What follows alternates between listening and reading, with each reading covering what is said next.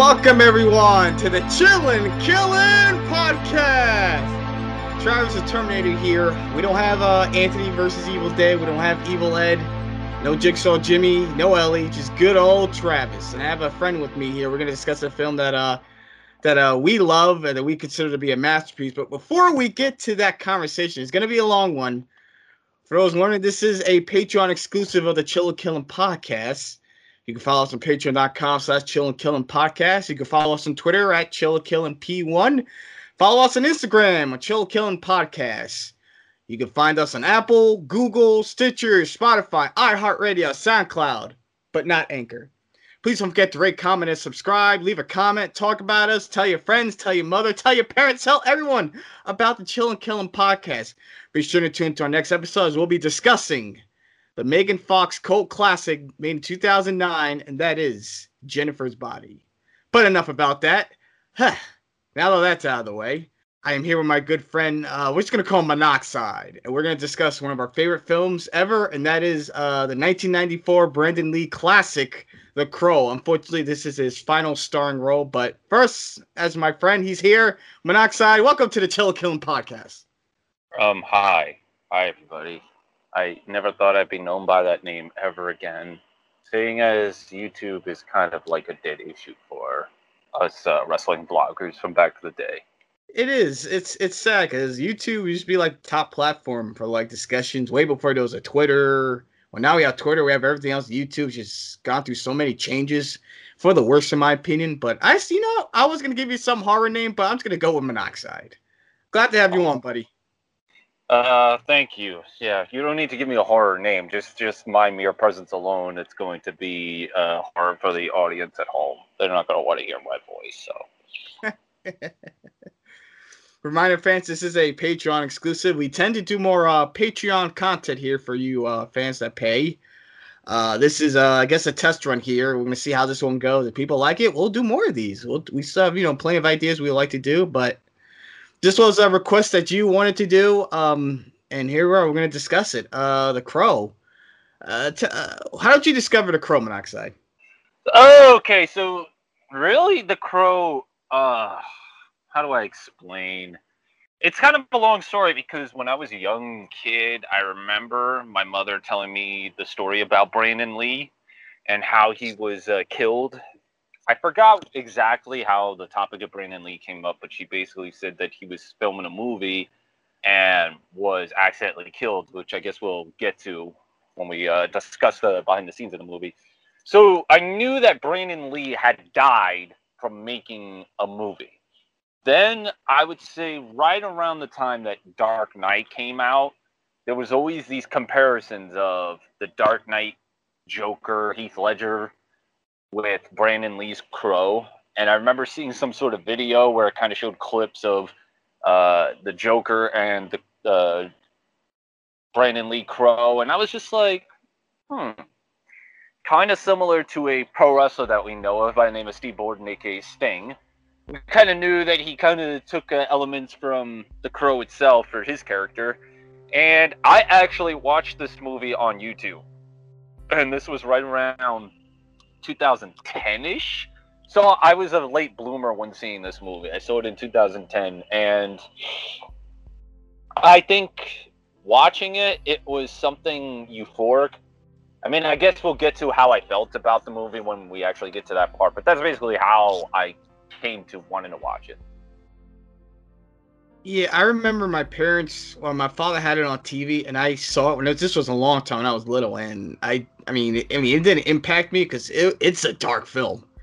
It is a very dark film. It was not intended for kids, obviously. That's why I guess I never really cared for it when I was younger. I didn't see it beginning to end. I saw like clips of it, but I would say recently I saw it again last year, and that's when I really fell in love with it. I mean, I saw it a couple years ago. I was like, it's whatever. But again, it's one of those movies you really gotta like sit down and watch it. Yeah, and I remember trying to show this to my parents because my parents had not watched it, and it was right around the time I had seen it for the first time, around 2010. And so I told them, watch this movie. It's really, really good. And they got about halfway, and they never finished it because My sister at the time would have been about 10 years old, and she was never the type to just like stay in her room or watch TV. She always had to barge into my parents' room and be like, Mommy, Mommy, Mommy, look at this, look at this, look at this. And they were not very prone to wanting their kids to see real graphic imagery.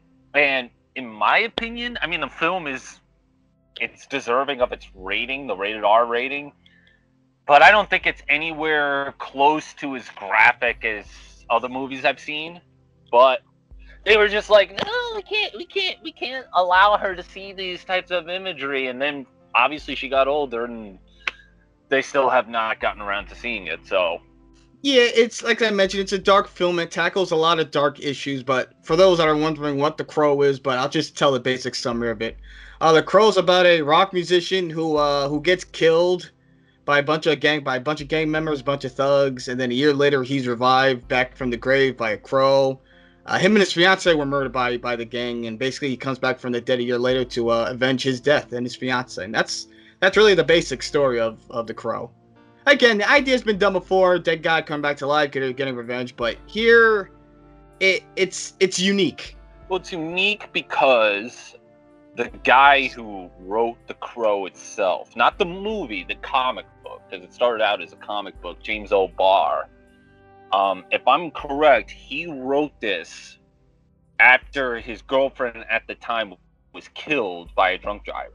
So he inspired this whole entire story arc based off of the death of his girlfriend, which kind of makes sense because, I mean, dealing with a lost loved one is a very, dark issue.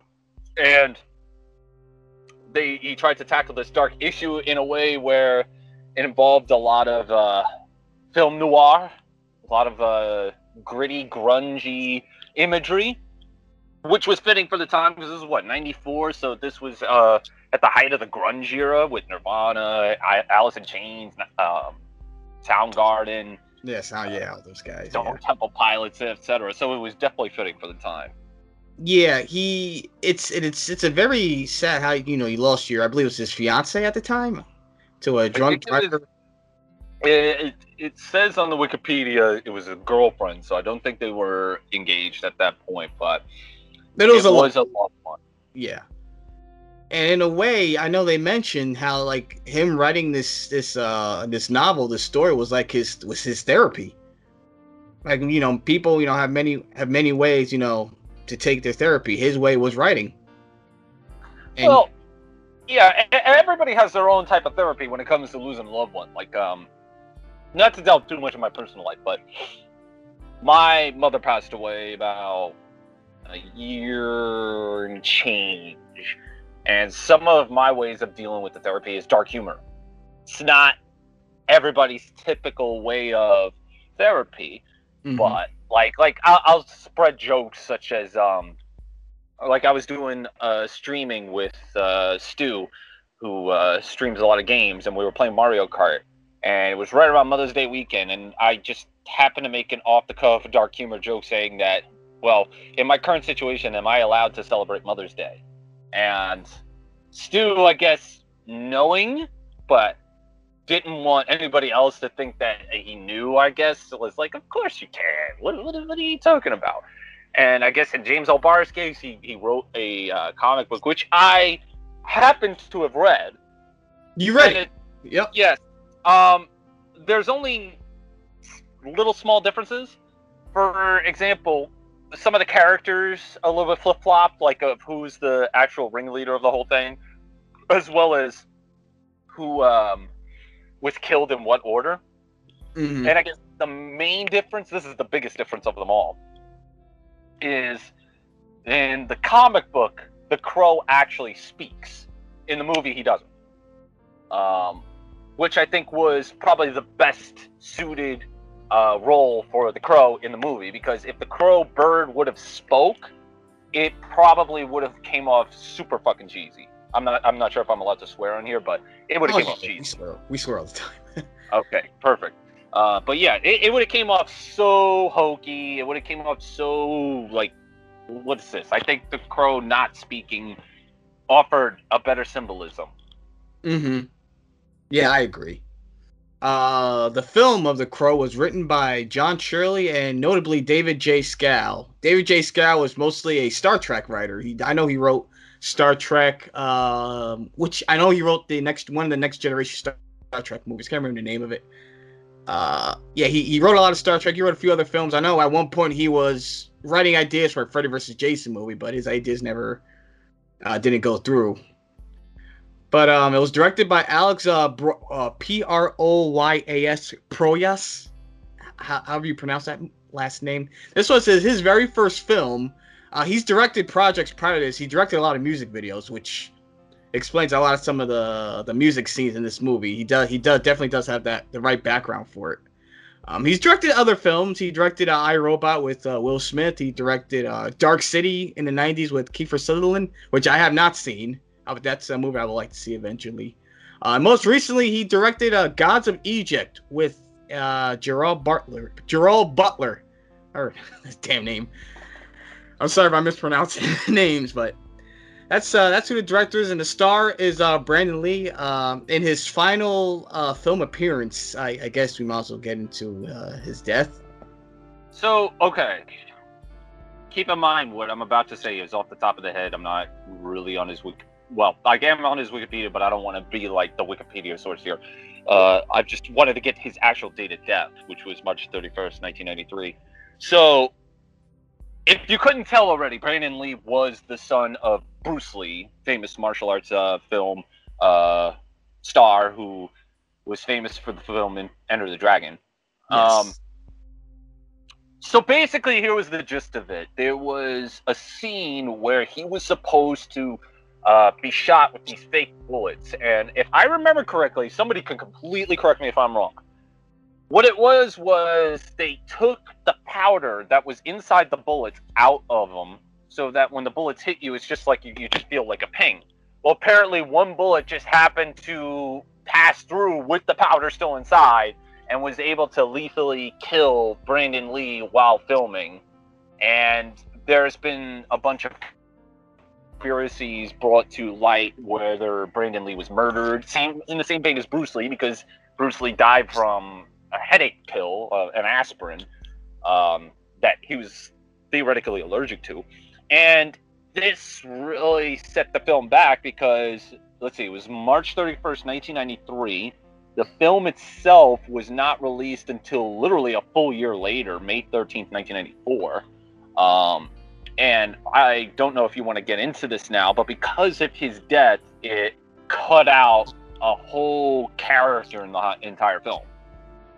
Yeah, originally they were going to stop filming as a whole, but they got the blessing of Brandon Lee's fiance and his mother, because they both said like Brandon Lee was super passionate about this project.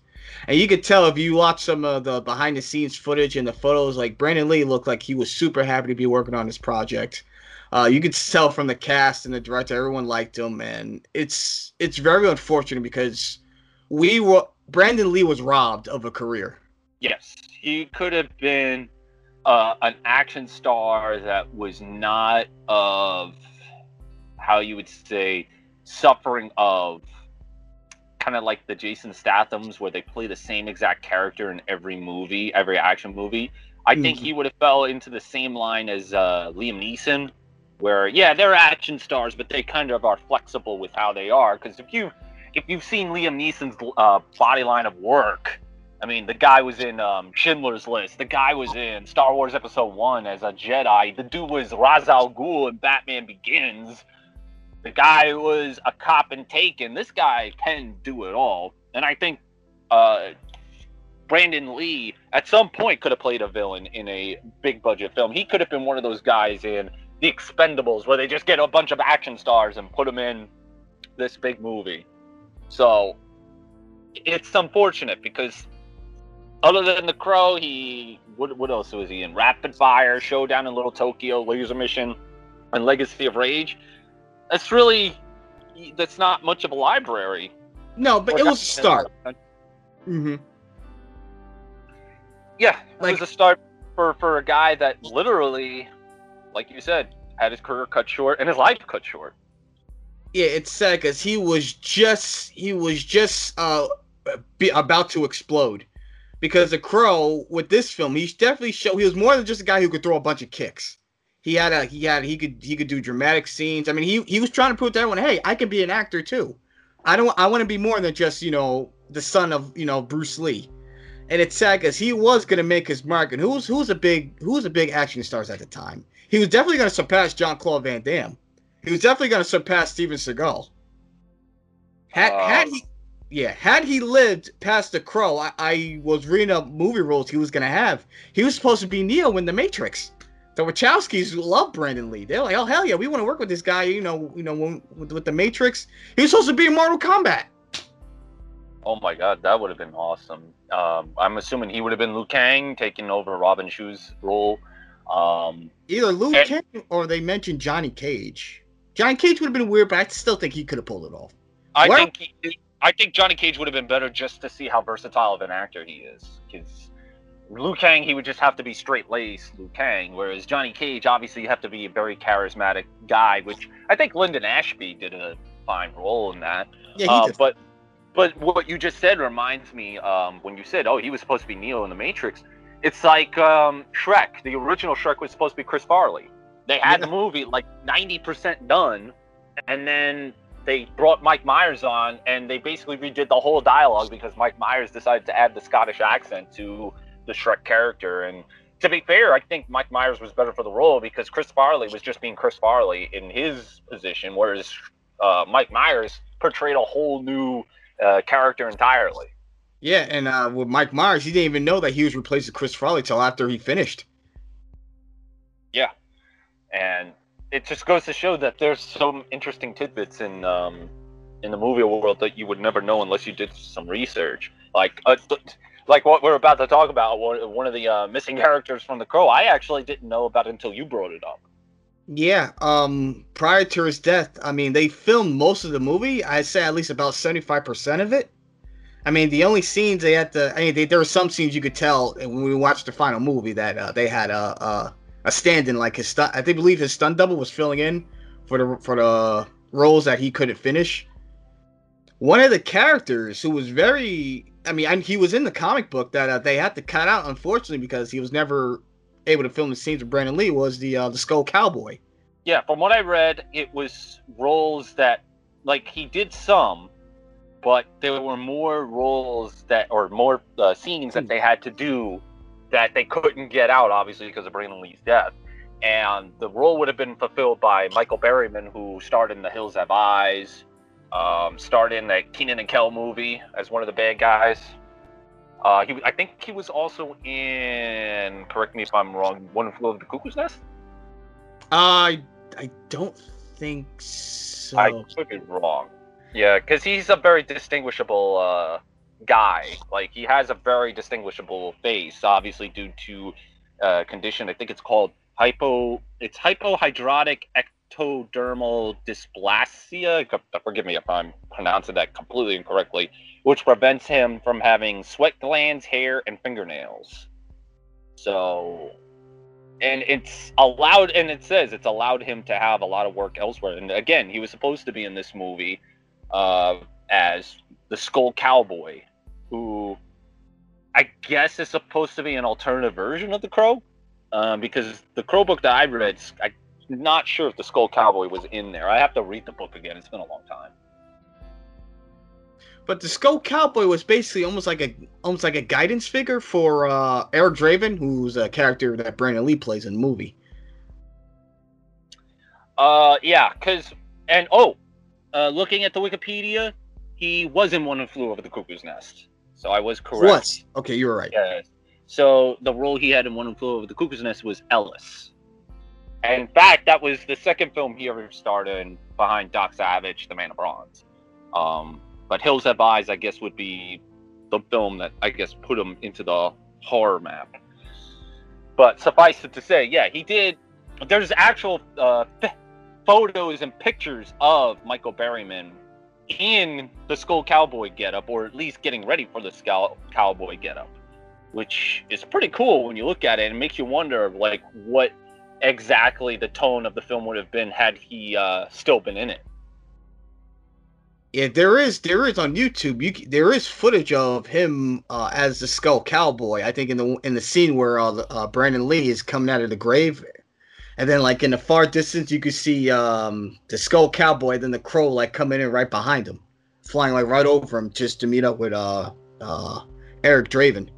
It's a shame because it's a character that that we were robbed again. To unfortunately Brandon Lee's death. Because it definitely would have been. I don't think it would have changed the entire aspect of the film, but it's definitely an added element that would have helped the movie.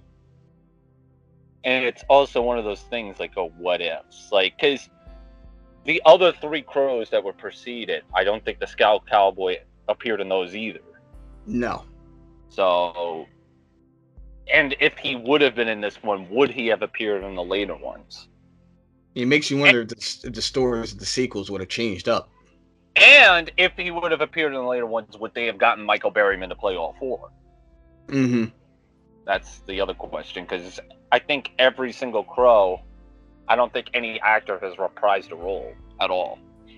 No, it was each sequel is a different story. Different story, new characters, basically the same idea with the Crow resurrecting someone who was basically killed over something wrong. Yeah, the first one being a fiance, the second one being a son, the third one was a framed murder, and the fourth one I think was just like a religious sacrifice for her girlfriend. So, but we get to this film. It has a very solid cast, as I mentioned. Brandon Lee as Eric Draven. You got the great Ernie Hudson, who played the sergeant. And going to the gang, you got Michael Winscott, who plays the top bad guy, the gang leader, Top Dollar. You got David Patrick Kelly. Most people know him from the Warriors. Warriors! I'm out to play! He plays T-Bird. You have Michael Massey. Unfortunately, he was as Fun Boy. Unfortunately, he was the actor that pulled the trigger that killed Brandon Lee. And we got Tony Todd, the Candyman in this movie. Mm-hmm. And then we have an underrated actor, John Polito, playing as Gideon. He's the pawn shop owner. Oh, this dude was a goofball throughout the whole thing. He was great. Yeah, you have a very solid cast here. Yeah, my girl and I were talking about one of the characters, Tintin, who was played by Lawrence Mason. He was also in a couple of other films. He was in True Romance, played Floyd D. I remember watching True Romance. That's one of my, I guess you could say, underrated flicks. It's a Quentin Tarantino film, but I don't think he directed. I think he wrote it. Yeah, he wrote it.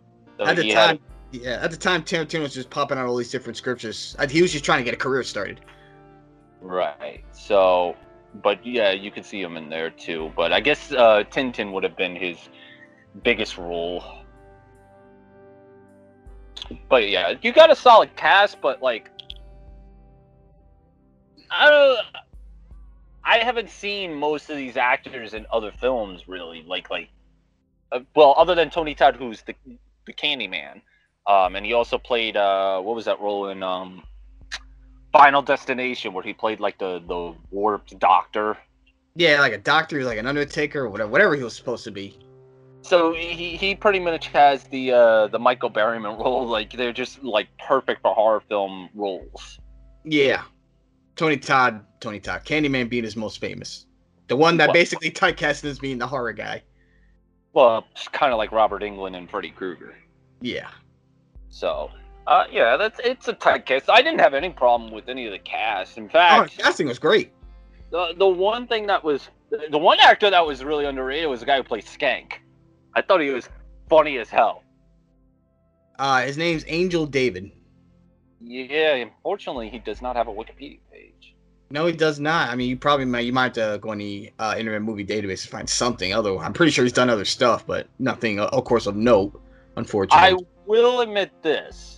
When I first saw this film, the character who played Mika, Bei Ling, I'm not even going to lie, I thought that was the girl who played the Yellow Ranger in the Power Rangers at first. I can see the comparison. And to my surprise, she was not. Although she does have a major role in the Crank High Voltage. Oh. And I have not. I've only seen the first one, but I'm going to assume she played the bad girl because she does have a very menacing female villain type of vibe to her. Mm-hmm.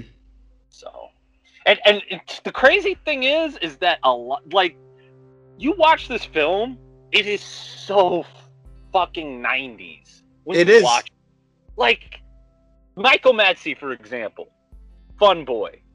That dude, oh my god, he looks like, what's that lead singer, from Blind Melon, Shannon Hoon.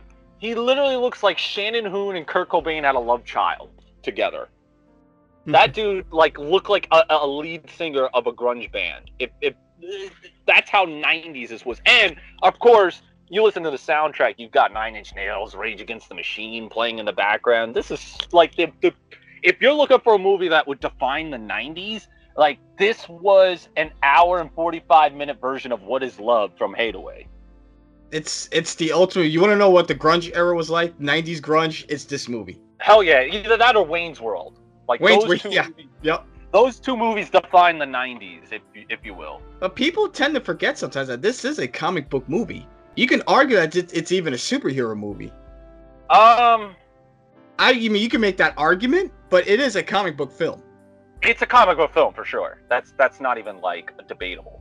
Superhero movie, I put it in the same vein as Deadpool, where they are, like, they aren't the prototypical good guys. Like, okay, Eric Draven's more of a good guy than Deadpool is, because Deadpool's in it for the money.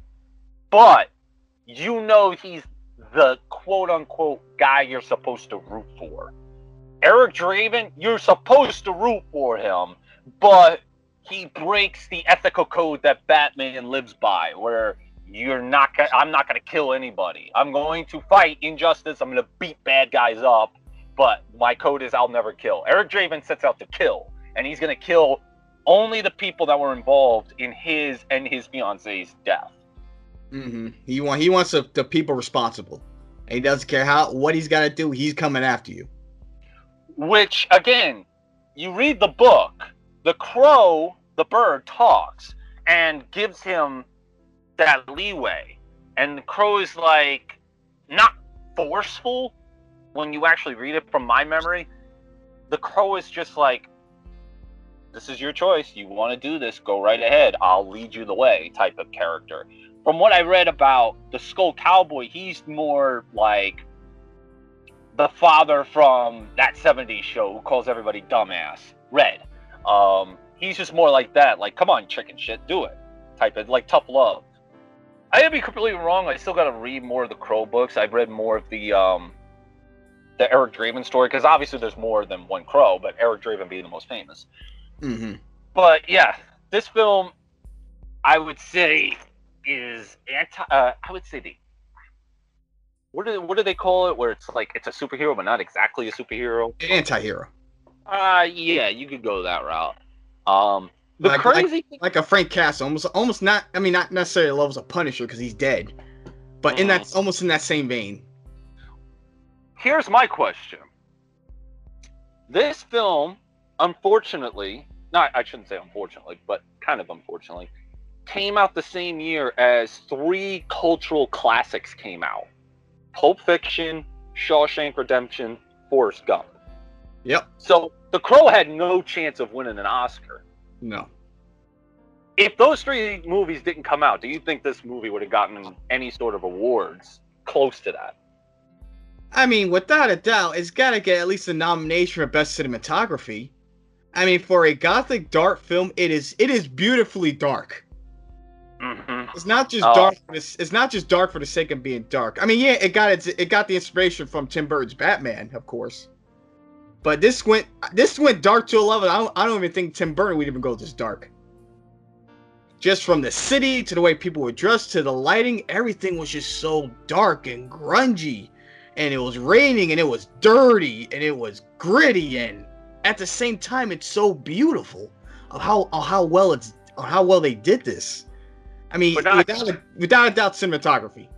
Cinematography, yes. I mean, we haven't even gotten into the crux of the story and how it impacts people, but like just the look itself, yes, it's you barely see daylight. There's like little sprinkles of it, but it's mostly like set at nighttime, and it really gives you that real dark feeling. Like it's like you're taken to another world. It is. It's And literally its own universe. Yeah, and that's where like the comic book aspect comes in. Is of how it's dark and you feel like you're in another world, and that's where I want to be when I'm watching a movie. I want to suspend my disbelief. I want to get out of the real world, and I want to be in the world that the movie wants to take me in. And the movie succeeds. It's sort of like a Disney ride or a Universal ride. Like their rides are not just roller coasters; they're rides that suspend your disbelief, like you're in this universe that they've created for you. Go into a Harry Potter section in Universal and you'll think that you're literally in Hogwarts. Exactly.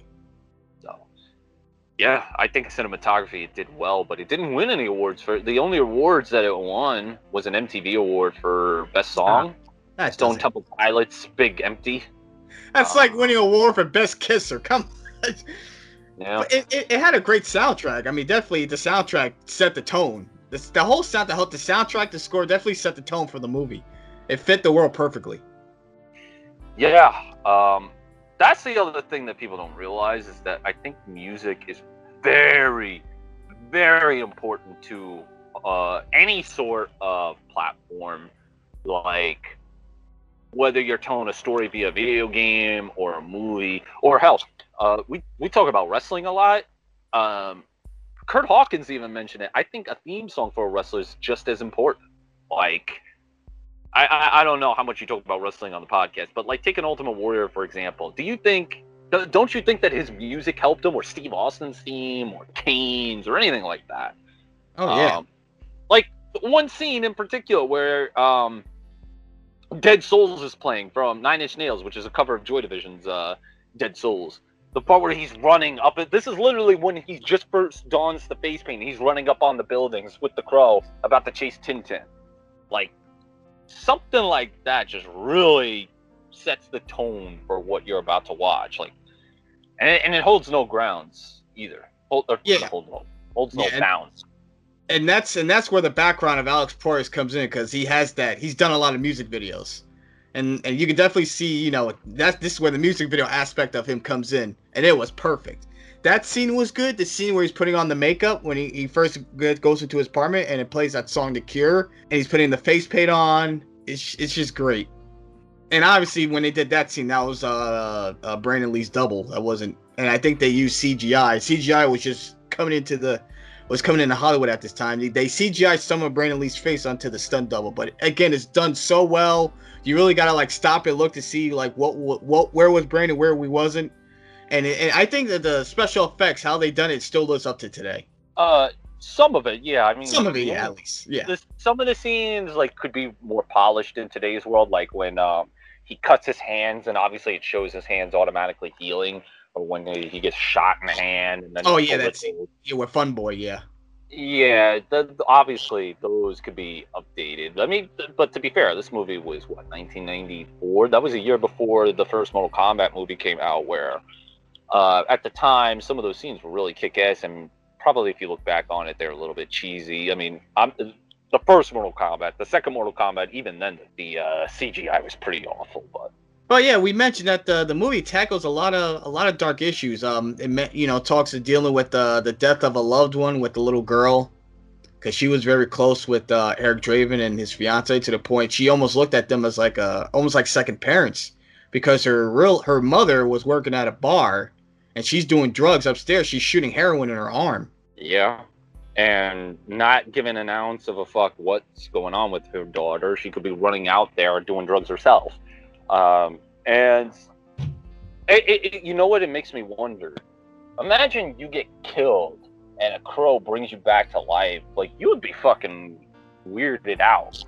And I think Brandon Lee does a perfect job of being weirded out, but it also brings up the question, because the film itself, it shows the Crow directing Eric Draven to where he needs to go, which would be eventually where he once lived 1 year ago. But how much less impact it would have been with his confusion if the Skull Cowboy was in this position. So obviously, Skull Cowboy is going to have more dialogue than, let's say, the Crow, unless they said that the Skull Cowboy would have been like the Crow, where he just doesn't really communicate, he just lures. Because that was one change. Again, the Crow does not talk in this movie, which again was a blessing for it. The film is rated R, but I guess by today's standards, most of this will be considered PG-13 because there's not a lot of violent kills.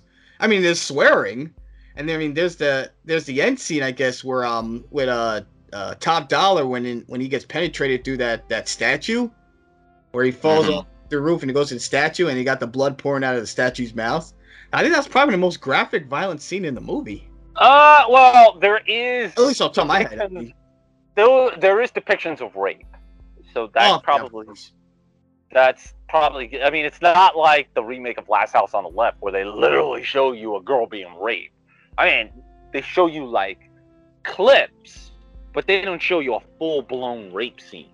So it's kind of like, I don't know if it would still be rated R today. It probably still would be rated PG-13, but it's hard to say because the rating system has kind of like evolved over time. It has, yeah. Like, for example, the movie Big has the word fuck in it, and it's rated PG. Because I think at one point there was no PG-13 rating. It was just, I think it was just G, PG, and R. And X. And then obviously rated X. But those types of movies, that would be in selected theaters.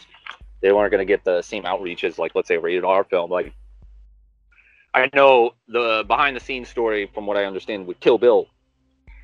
The scene where it goes into one of the people's past. It's all animated, and the reason it was all animated was because if it would have had real life action parts, Kill Bill was going to be rated NC-17, and he needed to animate it so that the movie could be rated R. Not just that scene, but also when she fights the Crazy 88 in that restaurant, they had to go black. Oh, yeah, black and white. Yeah. Just so that they didn't hit the NC-17 rating, because once you hit that rating, it's just like you don't got the same rate. Let me try that again. You don't have the same outreach. Yeah, I know Quentin has released that scene in color in special edition DVDs. They do like those director's cuts and all that. Because he wanted that scene to be in color, like that. That's the only reason it went black and white, just to avoid the NC-17. It wasn't anything like anything artistic. I know some people try to go, that was just a great artistic decision by Quentin. I was like, no, he did it because he didn't want the NC-17. Well, I know Mike Judge kind of like pointed out the weird hypocrisy when it comes to people and ratings and all that when he was discussing Beavis and Butthead, and they asked him, like, has the network ever asked you not to do something ridiculous? And he pointed out the weirdest things, and he pointed out one episode that he did, which was he was alluding to the fact that, like, this burglar would break in, and the episode would end where the burglar would tell these kids, Beavis and Butthead, to pull their pants down, and it would allude to the fact that he was either going to molest them or kill them or whatever. That was okay, but they did not want him to do any close-ups of Beavis or Butthead stepping on a bug for whatever reason. that is weird.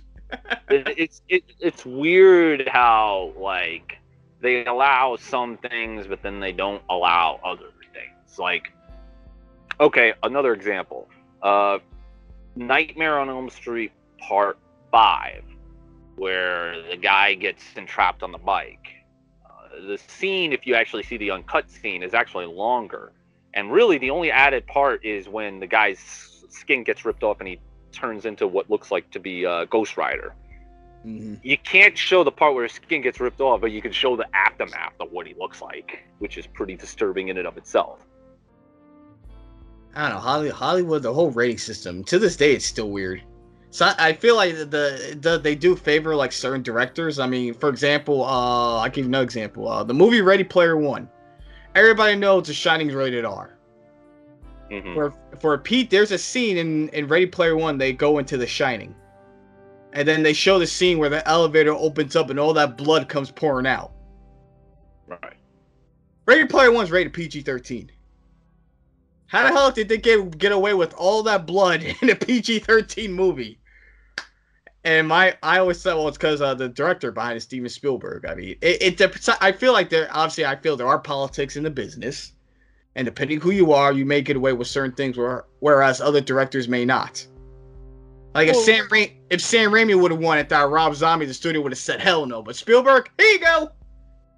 Well, it's like I was just watching some behind the scenes of the Batman animated series. And one of the things they said was the Joker could not kill on our show because it was a children's television program. But meanwhile, they have a villain called the Ventriloquist who has Scarface as a puppet.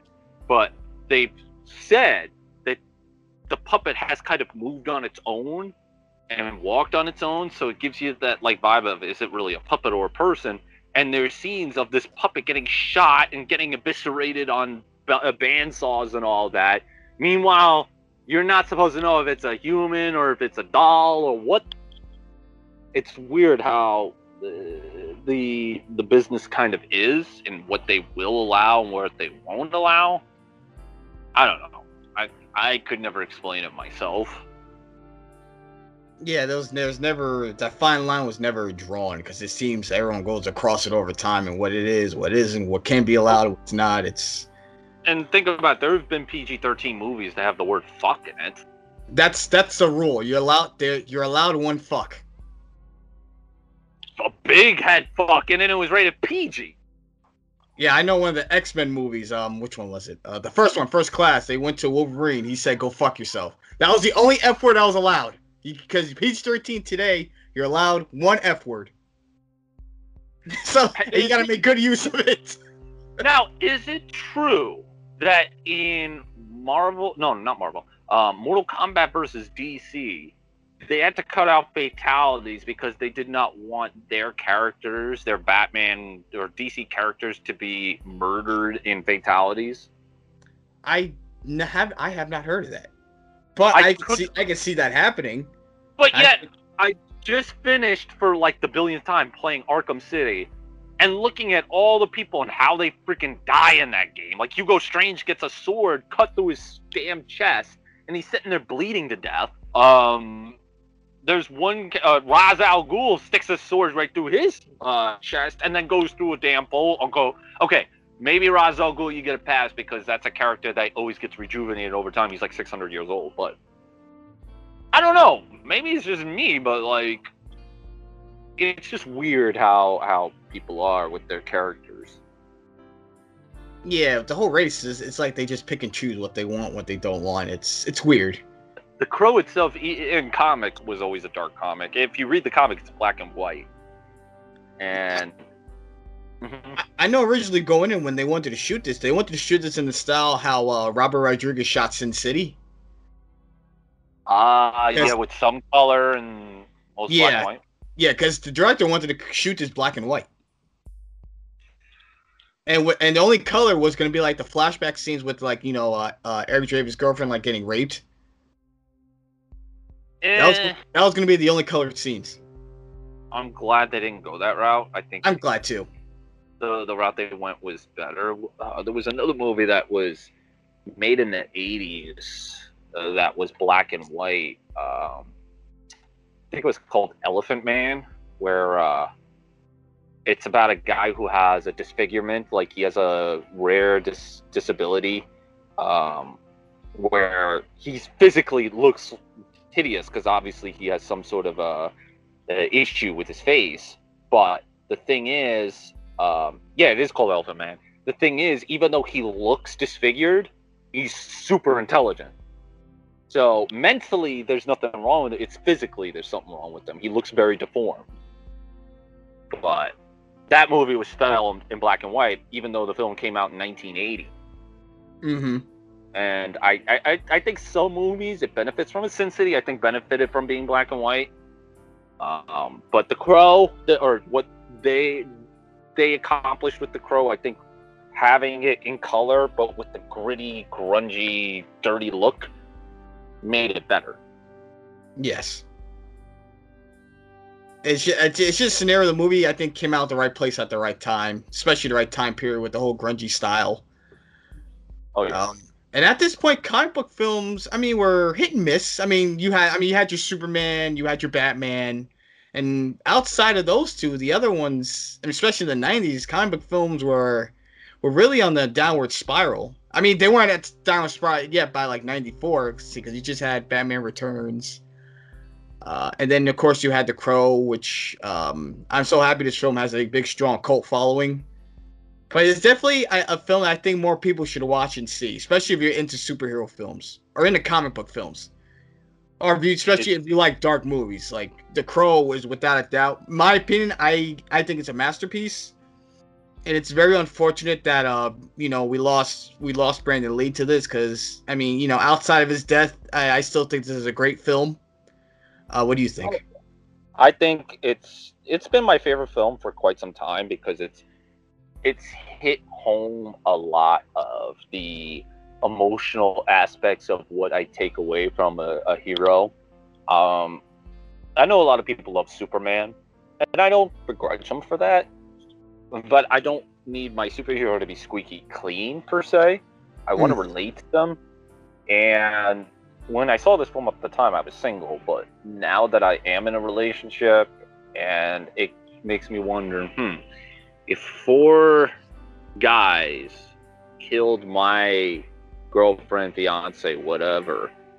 Not just killed her, they raped her, then killed her. Raped her and then killed her. Yeah, I think I would want to extract that same type of revenge, even though it may not be the proper way to go. But, I mean, I don't know if you want to talk about the other Crow films here or at another time, but, like, the same vein as those. There's not much to talk about with the deals. Right. Well, the second Crow, the guy's extracting revenge for the death of his son. The other 2 were girlfriends as well, but again, the third film was based on the dude being framed for murdering his girlfriend when it was actually a corrupt police officer. And then the fourth one, him and his girlfriend were a sacrifice for some sort of religious cult. Yeah, some satanic cult. Yeah, so, and all 4 of those had different actors, obviously. What was it? The second one, City of Angels, was Vincent Perez. The third one was Eric Mabius. And the fourth one was Edward Furlong. So, you can kind of see the quality in actor going a little bit downhill as the films go on. Yeah, because the second one was still a theatrical release. The third and the fourth one were straight to DVD or straight to VHS, whatever it was at the time. Yeah, and not just the quality of the actors, just the quality of the film went down too. Yeah, when I watched the second film, I don't get that same feeling. Like, they went for that same real dirty look to it, but they went overboard with it. I know, like, I mentioned you mentioned the tint effect that they used. Yeah, it looks like somebody barfed on the camera lens. It's real nasty looking, and it has Iggy Pop in it. Like, do I need to say anymore? You have Iggy Pop in a Crow film. That's funny. Originally, they said he was approached to be in the first movie. I'm not saying he was bad. I'm just saying it was just a crazy idea to get Iggy Pop. Actually, Iggy Pop was pretty cool. He was good. It's just that I never would have thought to myself, if I'm directing a Crow movie, would I hire Iggy Pop? I never would have. It never would have crossed my mind. And just getting Iggy Pop to play this role, it was just like, it was something I didn't know I wanted, but now I do want. That's funny. Yeah, I was not a fan of the second film. It was written by David S. Goyer. At least he was one of the co-writers. He went on to co-write The Dark Knight. But I don't want to give him too much credit for The Dark Knight, because I mostly came from the minds of Nolan, Christopher, and his brother Jonathan Nolan. Yeah, and The Dark Knight is, I mean, that's a masterpiece right there. Those 3 movies, Batman Begins, Dark Knight Rises, I'm biased for. It has 2 of my favorite villains of all time in those movies, so. And then we got the Crow 3. I think it's called Crow... Salvation. Salvation, yeah. As you mentioned, Yeah. Kristen Dunst is in this. I believe she did this right before she did Spider-Man. Either right before or right around the same time. I can't remember exactly the time frame. But I saw this. I didn't hate this movie. I thought it was all right. It wasn't. It was nowhere near the first movie. The first None of movie them was were. that movie captured like a magic or an essence that I'll never forget. But I think this movie did a better job at me rooting for the good guy. Then the second one did. Well, the second one, I mean, part of it's because I don't have a son, I don't have a child, so I don't know that feeling, and that's not really a good reason to discredit it, but it's something like okay, I had this conversation with somebody. They don't like Batman as much as other superheroes because Bruce Wayne is a billionaire. How do you relate to a billionaire? Because there's very few of those types of people out there, billionaires. So how do you relate to him? So I sort of get it, and the fourth one is It's garbage.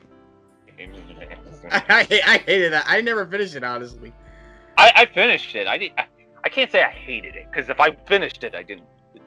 If I could finish the movie, that's something. I But then again, was like, I don't care anymore. Then again, the worst movie I've ever seen was Date Movie, and I finished it, but that's because I saw it in theaters at the time and I had no choice. But I would say it was. It was not. It was heavily miscasted. Edward Furlong looked like a female with the makeup. It didn't work for me at all. Nothing about that movie worked for me. I strongly dislike the fourth one. And Wicked Prayer was called, and it was okay. Yeah. Well, all right. Moving on. Yeah, the third one was okay. Actually, it did I rooted for the guy Ben more than the second one. The second one, the whole child thing, I think would have worked better for like a Frank Castle, like a Punisher. That's more of his territory. Like his family got killed. To me, Crow was always about the girl. You know, fiance, girlfriend, wife. That's the Crow story. Yeah. And as I mentioned, none of the sequels were able to capture the magic that the first one had. I mean, again, it had, because Brandon Lee was so good in this role. I mean, it's so sad that he didn't live around to see how this movie was received. He wasn't around to see the release, because same with Bruce Lee. Bruce Lee was unfortunately gone by the time Enter the Dragon came out. Enter the Dragon came out like a month or two after his death. And same thing with Heath Ledger. Heath Ledger died January of 2008, and I think Dark Knight came out, June or July? So he never got to see how well received his movie was, especially since, and this is the real fucking shame of that movie, Heath Ledger, and I'm one of those people, I'm not even going to lie.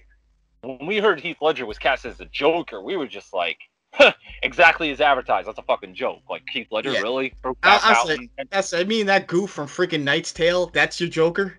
The 10 things I hate about you, that guy. And then I go and watch the damn film, and I'm just like, this is the best Joker. But like, even to this day, even after watching the new Joker with Joaquin Phoenix, which by the way was fantastic, Heath Ledger to me is the Joker. I've dressed as Heath Ledger's Joker on 4 separate Halloweens since then. So it obviously had an impact on me. It's had an impact on me as far as like what I do on the side projects when it comes to characters I've created. I mean, I've inspired a lot of characters based off his Joker. So other than Mark Hamill, he's the Joker. Mm-hmm. But I made this argument to you. Not just an argument, but a point. I feel like Christopher Nolan has seen this movie, The Crow, and got inspirations for his films, at least in some aspect with his Batman movies, because of this movie. Even down to the Joker design.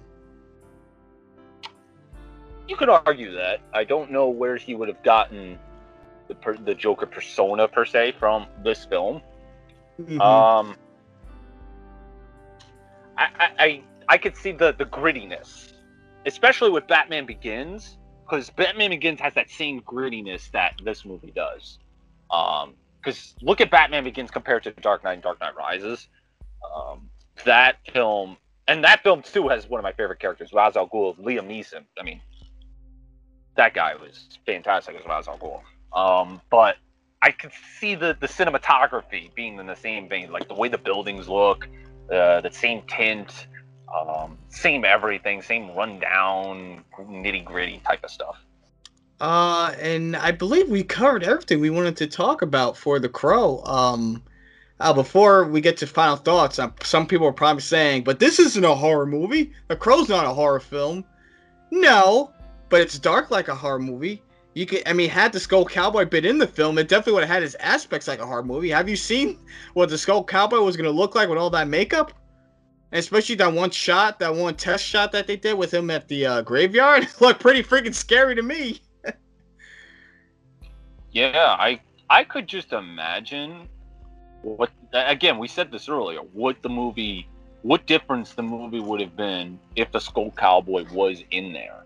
Because he, from what I've read, yeah, he was supposed to be the guide between the land of the living and the land of the dead. I've also read that, all the narration that the character Sarah does throughout the film, all of that was supposed to be explained by the Skull Cowboy.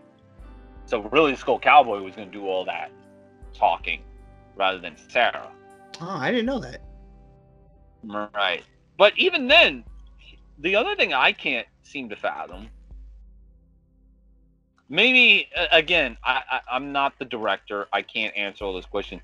They still couldn't figure out a way to keep the Skull Cowboy in there, because I figure with all the work they had to do to get that costume done, get Michael Berryman fitted into that costume, get his part of the film written, and if I'm correct, they did do some scenes with him, why they would just completely delete him entirely. I mean, I get it. I mean, the death of an actor, but there wasn't any other way around it. They couldn't figure out a way around it. Now, I know it would have been hard more so because there was more dialogue between Eric Draven and the cowboy. Because the scene, if you remember when Sarah goes into the apartment, hopefully she would see Eric Draven again. And then she talks about how, she misses them. She misses him and Eliza. And then he shows up at the window saying, she's like, oh, you don't care. And then he shows up at the window, I do care. That was post-production. That was his stunt double. That was not Brandon. Even the way the guy talks, it doesn't sound like Brandon. It would have been a challenge to try to find an actor or even a voice actor that sounds like Brandon Lee. Yeah, because I've watched this film several times, and I don't know exactly what film or what scenes was just the stunt double. So I guess that would be one of them. Yeah, that was one of them. I know the scene where where T-Bird got killed when he was like, why aren't you speaking? Why don't you speak? Obviously, that was rewritten because, Brandon Lee wasn't alive to unfortunately film that scene. That was another scene that they had to film post his death. Mm-hmm. I'm pretty sure, like I said, it was done very well in the movie. To this point, it's hard to tell what scenes he was there and what scenes he wasn't. But yeah, like you said, it's very unfortunate they couldn't film the Skull Cowboy. Obviously, the actor didn't hold any grudge. He still loved the movie. He was just very sad that Brandon Lee died because he considered Brandon Lee his friend. That's the thing. Michael Berryman, I've seen photos of him candid. He looks complete opposite to what the characters he portrays. He looks like a swell guy who just loves having fun doing these movies. It's funny that you said. I said this on the podcast. It's amazing how the most evil people on screen can be some of the nicest people you ever meet. And with and the people that play good on screen are some of the biggest assholes out there. This is definitely true. Definitely true. I mean,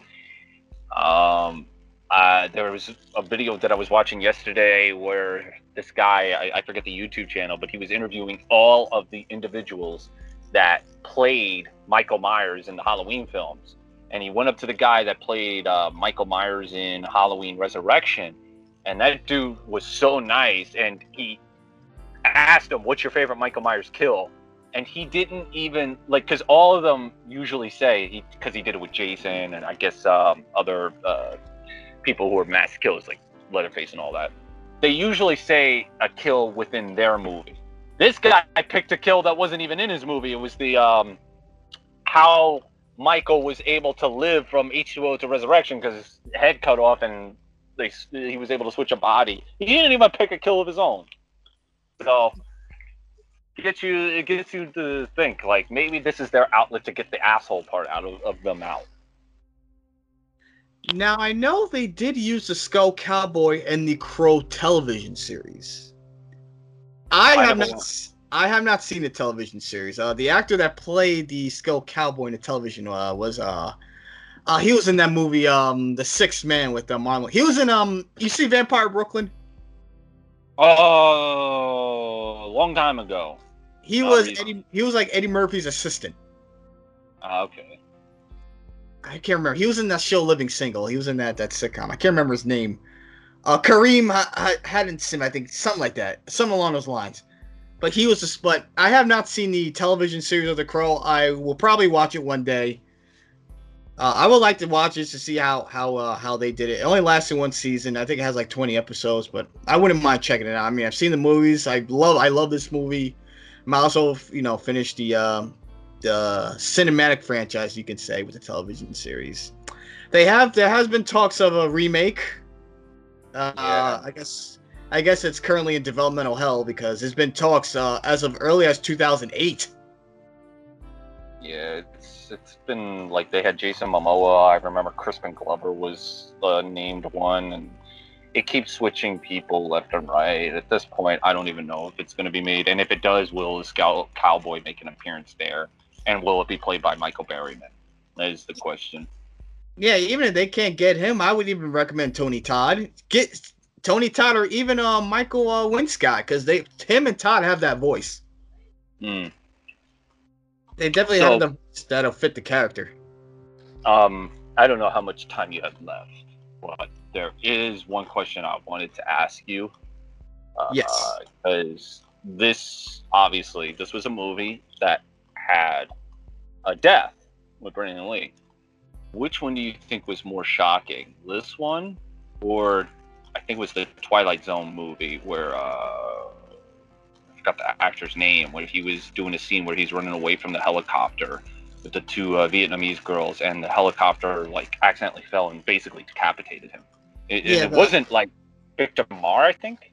Yeah, it's Vic Morrow. That's he's Jennifer Jason Leigh's father. Yeah. So, but that one actually has footage that you can find online. Like, I've seen the actual clip itself. As far as I know, there's no clip of the Brandon Lee. I've seen a photo many years ago, and I don't know if it was real. Vic Morrow, yeah, that's right. I don't know for sure if it was real. It could have been photoshopped, don't know. But there's never been footage of his death after being released. It's kind of like the Owen Hart death. It was filmed, but it's never been released to the public. Not that I mean, you don't want to see somebody die, but it's that morbid curiosity that you have within you, like, how did it happen type of deal. I think with the Twilight Zone, to me, it was just a stupid stunt gone wrong. Because if you watch that footage, you can see first of all, that helicopter was very low. Way too low. Yeah. I think it was just a stupid decision from John Landis. And I know when that whole thing happened, Spielberg wanted him blackballed. It's unfortunate what happened, but as I mentioned, it was a stupid stunt. I don't know if the guy deserved to get blackballed. I mean, he didn't, but... So would you say that was more responsible than Vince McMahon having Owen Hart getting raised by a cable that can only lift like 30 pounds? yeah, that was just irresponsible. And on top of that, the dude dies and then he continues on with the show. Yeah, that's very irresponsible. So, now, I don't know. The incident where Brandon Lee, according from what I read, the prop guy they were using for the film that day was a local. They didn't use an actual experienced professional prop guy. So, and Michael Berryman said that was just irresponsibility from the studio. Now he felt that was Hollywood or whoever the studio company was. That was just them cutting corners. It's very unfortunate. It's, like I mentioned, it's very unfortunate to hear deaths in Hollywood, especially someone at the level of Brandon Lee, who is just on the rise. He was just starting to build his reputation. He would have been an A-list actor for sure. He would have been. This movie would have catapulted him to being a star, and I think with him being in the Matrix would have made him a global star, because Matrix is a huge hit worldwide. Everybody copied the Matrix. But now, again, question is, I mean, because it's a major hit, but Keanu Reeves did the role justice. He did. I mean, but would have Brandon Lee been viewed in that same lane, that the same vein that Keanu Reeves is, or like again, say Brandon Lee took that role as Neo, would he have taken the role of John Wick? I don't know. These are hindsight questions, and yeah, that's an interesting question. Would he have the career now, or still that Keanu Reeves is having now? Will Keanu be considered relevant by this point in his career? Had Brandon Lee been around, would he have gotten all those roles possibly? Had he still been alive? It's an interesting question. Would he be John Wick? I don't know. I think he would have another franchise of his own. But the thing is, he was separating himself from his father too, because like his father never had this type of role. His father was pretty much the martial arts guy that kicks everybody's ass. That's all you have to do. He was the inspiration to Liu Kang. But Brandon Lee was setting out to be his own thing. He wasn't going to just be like his father. He was going to be like a very versatile actor. It's a good question. It's one of those, where would they be now? You could say the same thing about like Chris Farley. Like, what career would he have now? Would Kevin James get these roles that he's basically like the fat guy falling down? Because Farley was like the first one to really, I mean, he wasn't the first, but he was famously in the 90s known for doing that. Well, same thing with like John Candy or something like that. He died, he was only like 40. He died. Who knows what roles he would have had now? Or, what other, like a Kurt Cobain, like where would he have been now with his music? Because he was, Nevermind, the album Nevermind and In Utero are two different albums. Like, what would he have done with the fourth album? Would what's his face? Dave Grohl, would he have still done the Foo Fighters if Nirvana was still around? Because they basically broke up because Kurt Cobain's dead. Would he be gone? Chris Novoselic, would he have gone on to just doing what it is he's doing? Or would he have still been the basis for the band and been skyrocketing high? Who knows? Who knows? That's all we can say is who knows. Any last thoughts on The Crow before we wrap this episode up? It's one of my favorite movies of all time. Probably my favorite movie of all time. Every time I watch it, I'm never bored. It's a good pace. There's good kills. There's good dialogue. I mean, I guess my favorite scene is right before he kills one of the people that he has to kill. He takes the knife, looks him straight in the face, and goes, "Victims, aren't we all?" Boom. That's all you need to know about the film. It's a film where you root for the good guy. The bad guys do their job of being bad guys, especially Top Dollar. Oh yeah, I love this. What was it? T-Bird? That was the main guy? Top Dollar was the main guy. T-Bird was David Patrick Kelly. Okay. So Top Dollar then. Top Dollar, he's the quintessential bad guy. Like he has that aura about him that he's just not a likable person, and the guy who played him did an excellent job. It's a movie where there's a clear-cut good guy and a clear-cut bad guy, no shades of gray. Granted, the good guy is not doing good things, but you're rooting for him. That's the main important thing. You want him to succeed in his task. I love the scene that when he's at the top of the church and he grabs Top Dollar by his head and he says, "I want you to feel my pain," and then he felt his pain and then he fell to his death. I love that scene. And it makes sense because he was able to grab those memories from Ernie Hudson's character because Ernie Hudson was there. So it kind of like gave you that hint that he could use this. So it made sense. That's what I like about it. It tied those loose ends. Great movie. It's probably the best comic book film that came out in the 90s. I can't think of a comic book movie. I mean, there are good ones, but to me, none of them stood out like The Crow.